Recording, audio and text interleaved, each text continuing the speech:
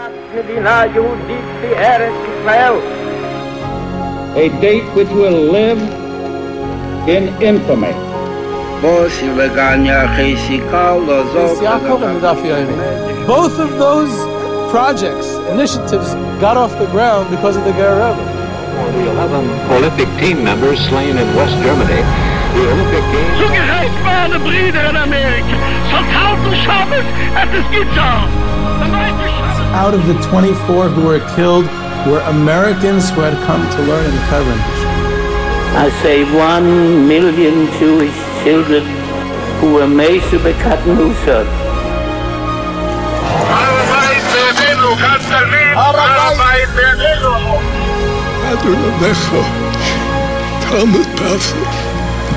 Whoever heard such beautiful words?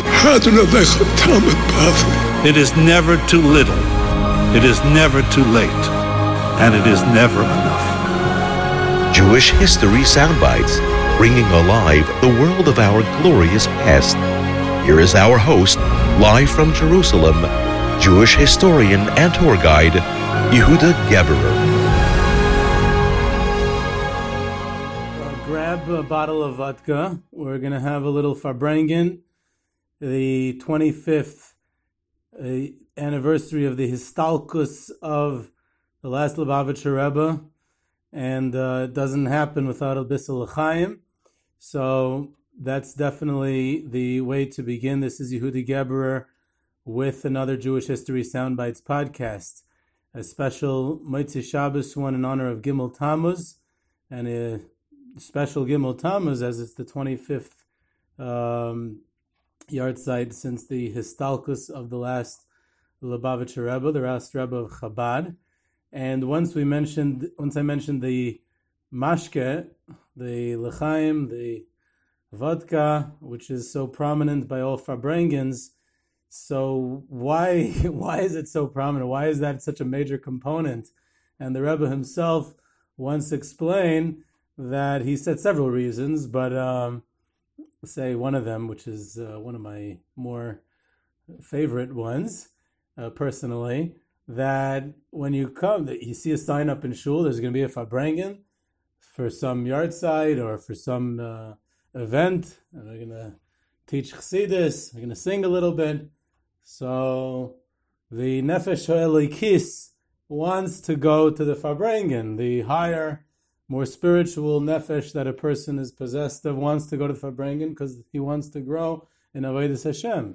And the Nefesh HaBahamis says, hey, I don't want to go. I'm not interested in learning Chassidus. I'm not interested in Avodas Hashem. So you tell the Nefesh HaBahamis, they're serving some good mashke there, some good vodka, there'll be some nice l'chaims by the Farbrengen, and then the Nefesh HaBahamis wants to go. So it's a way to convince the Nefesh HaBahamis to come along to the Farbrengen to learn Chassidus, and therefore the mashke is a major component of the Hasidic gathering. And the last Lubavitcher Rebbe, Rabbi Menachem Mendel Schneerson, was arguably the most influential, or one of the most influential rabbinical leaders in the post-war era in the world. And for someone who was born in Nikolaev, deep in the Pale of Settlement in the Ukraine, and Einikul the Tzemach Tzedek, grows up in a Russian city, Ukrainian city, which I'll definitely pronounce wrong because I find it impossible to pronounce these Ukrainian cities correctly, but something along the lines of Yekaterinslav.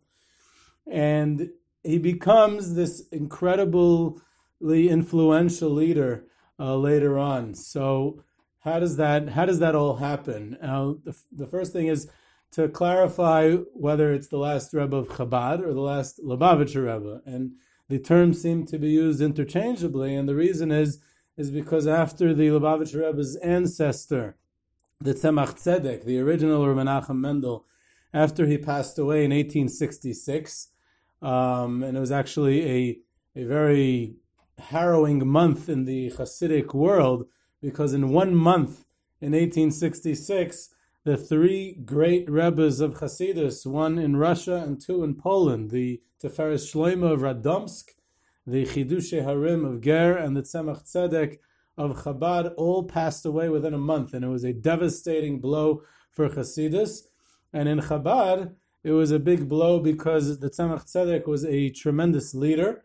He was a very dynamic and powerful leader. He brought Lubavitch to its peak. Lubavitch was the town where the Tzemach Tzedek's father-in-law, the Mittler Rebbe, the second Rebbe of Chabad, had moved to. And it's interesting that it's called Lubavitch, and out of the 7 Rebbes who are known as the Lubavitcher Rebbes, only 4 of them lived in Lubavitch itself.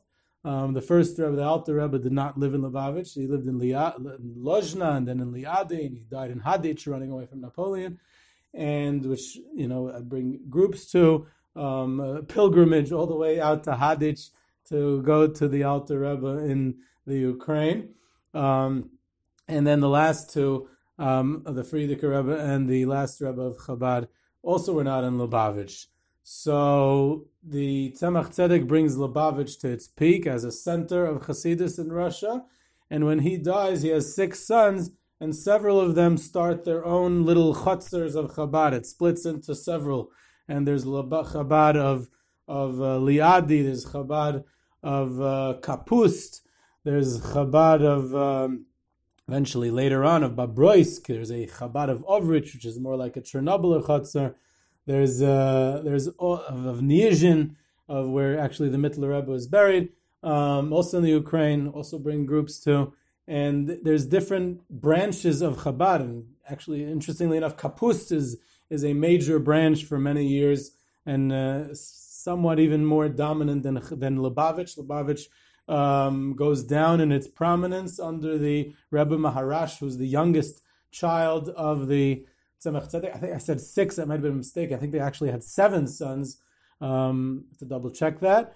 And even after the Maharash passes on, the Rebbe Rashab, the 5th Rebbe of Chabad, only brings back the prominence to Lubavitch when he really takes the reins of leadership in the 1890s, 1894 approximately, and he really doesn't bring Lubavitch back to its real prominence until he opens the yeshivas Tomchei Tmimim in 1897, which is a truly historical event.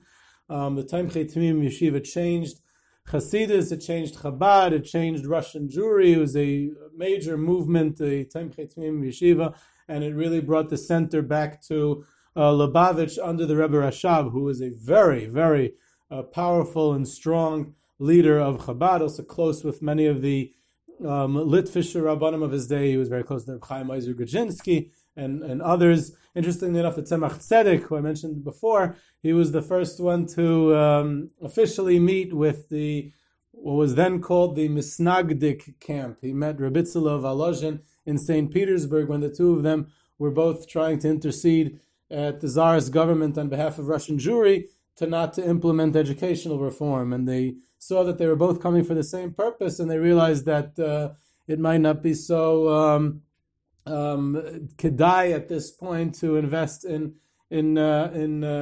working separately, but rather to start working together. And that was the beginning of a different type of a relationship between the Hasidic camp and the non-Hasidic so-called Misnagdik camp.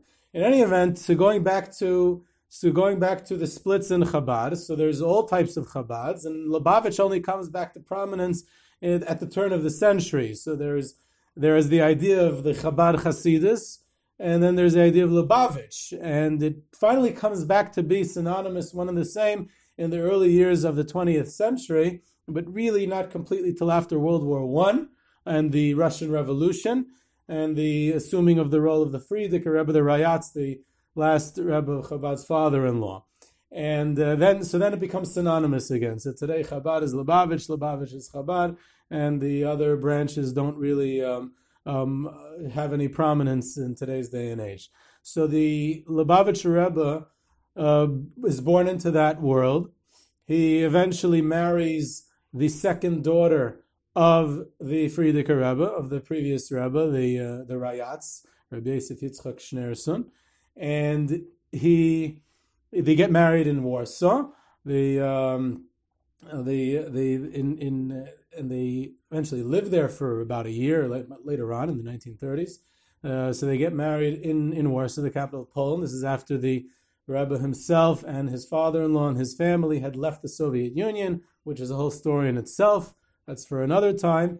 And he had, besides for going to yeshivas and having private malamdim, he also attended different universities. He had been in the Leningrad University under the communist Russians. He later studied in Berlin, much later on in Paris, and he had a quite an extensive university education. He was very, very smart, very wide range of knowledge of Torah, Beniglo, Benister, and Chassidus, and also in secular knowledge, eventually getting the official degree of being an engineer, specifically an electrical engineer in France. That's something I'll get to in a second.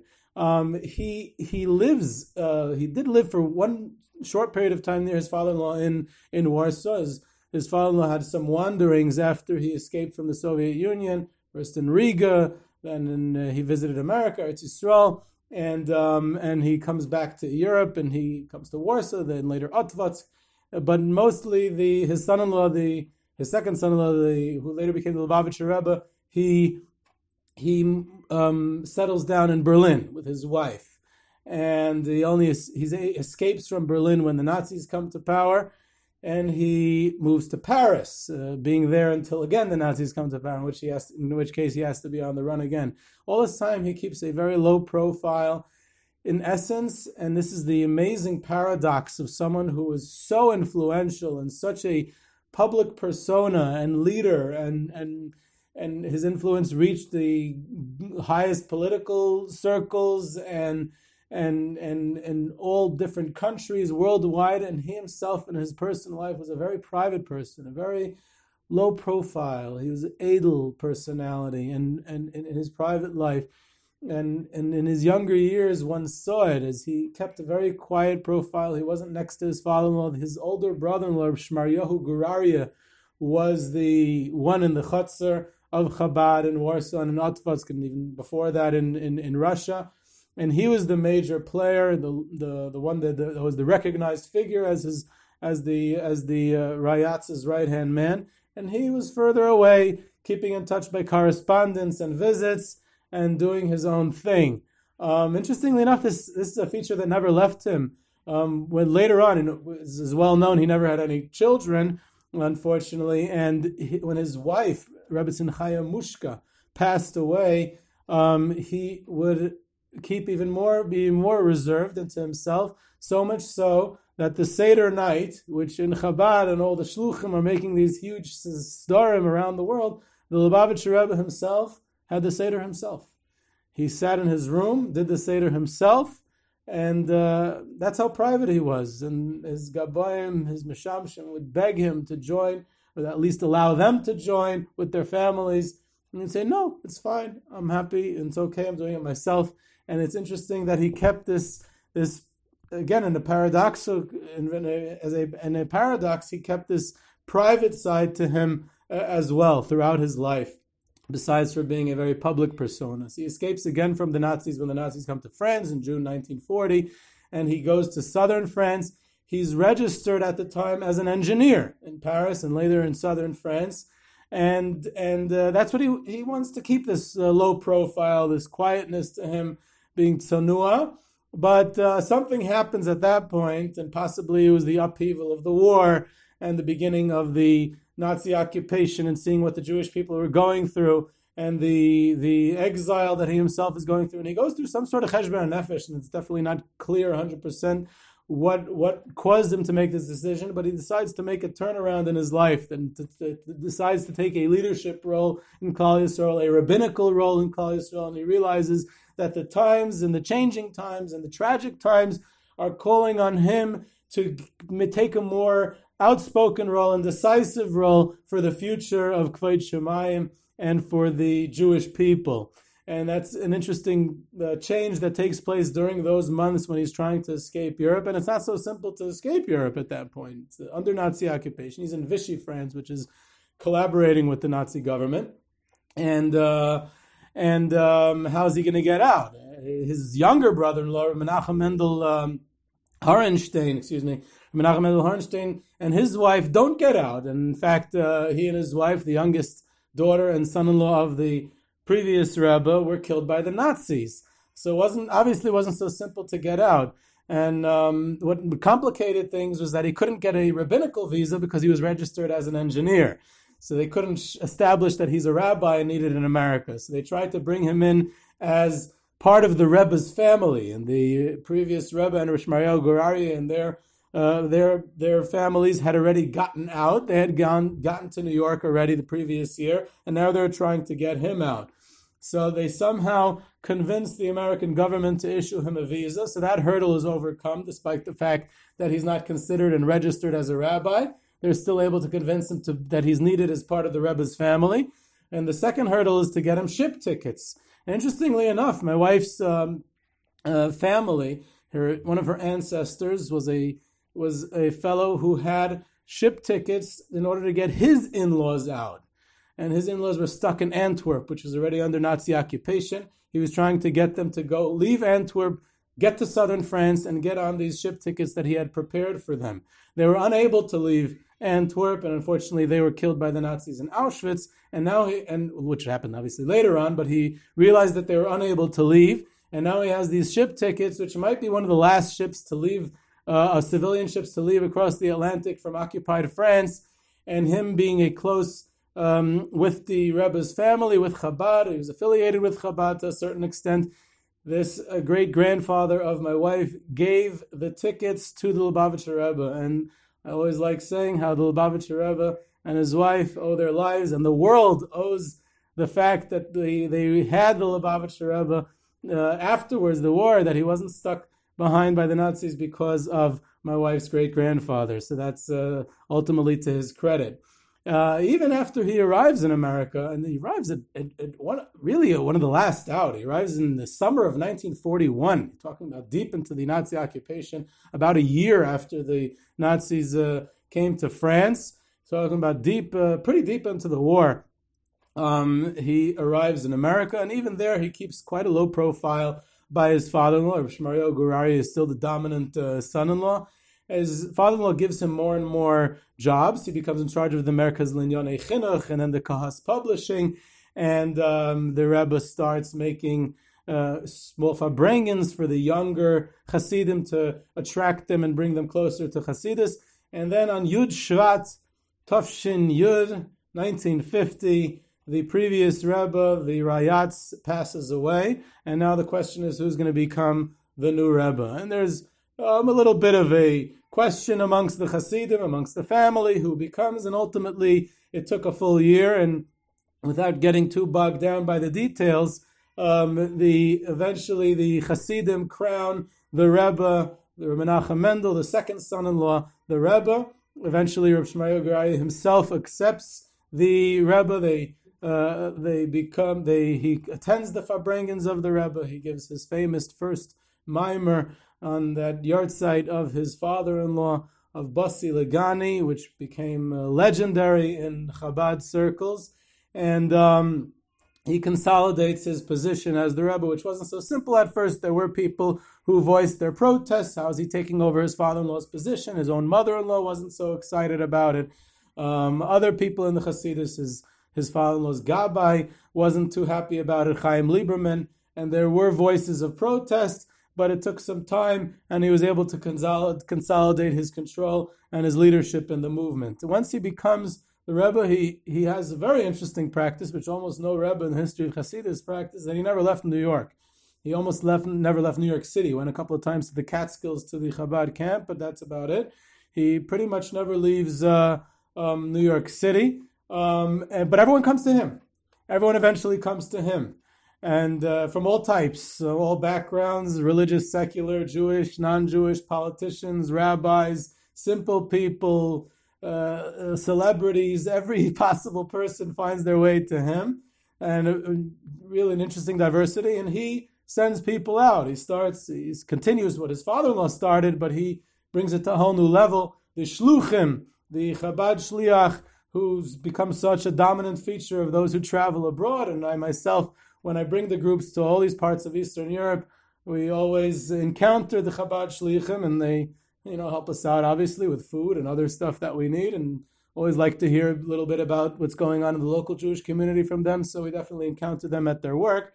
And it starts from him. And interestingly enough, he starts it and he continues it from his father-in-law, and he expands it. And obviously there's many different influences. Primarily, he takes the dictum of the Baal Shem Tov that Yafutzu Ma'inasecha Chutza, that the ideas of Yiddishkeit, of Torah and mitzvahs, and of course later on also Hasidus, have to be spread out to the four corners of the world in order for Mashiach to come. He takes it quite literally, like unlike anyone in the history of Hasidus had ever taken it. He takes it very, very literally. But beyond that, one of the outside influences that he had, and he actually spoke about this at a Farbrengen once, was the Peace Corps. When JFK announces in the early 60s that he's starting the Peace Corps, that he's going to send out young American students out to Samoa and anywhere in the Pacific and all these funny places and islands and all across the world to teach the natives English and to bring them all types of great things from American culture.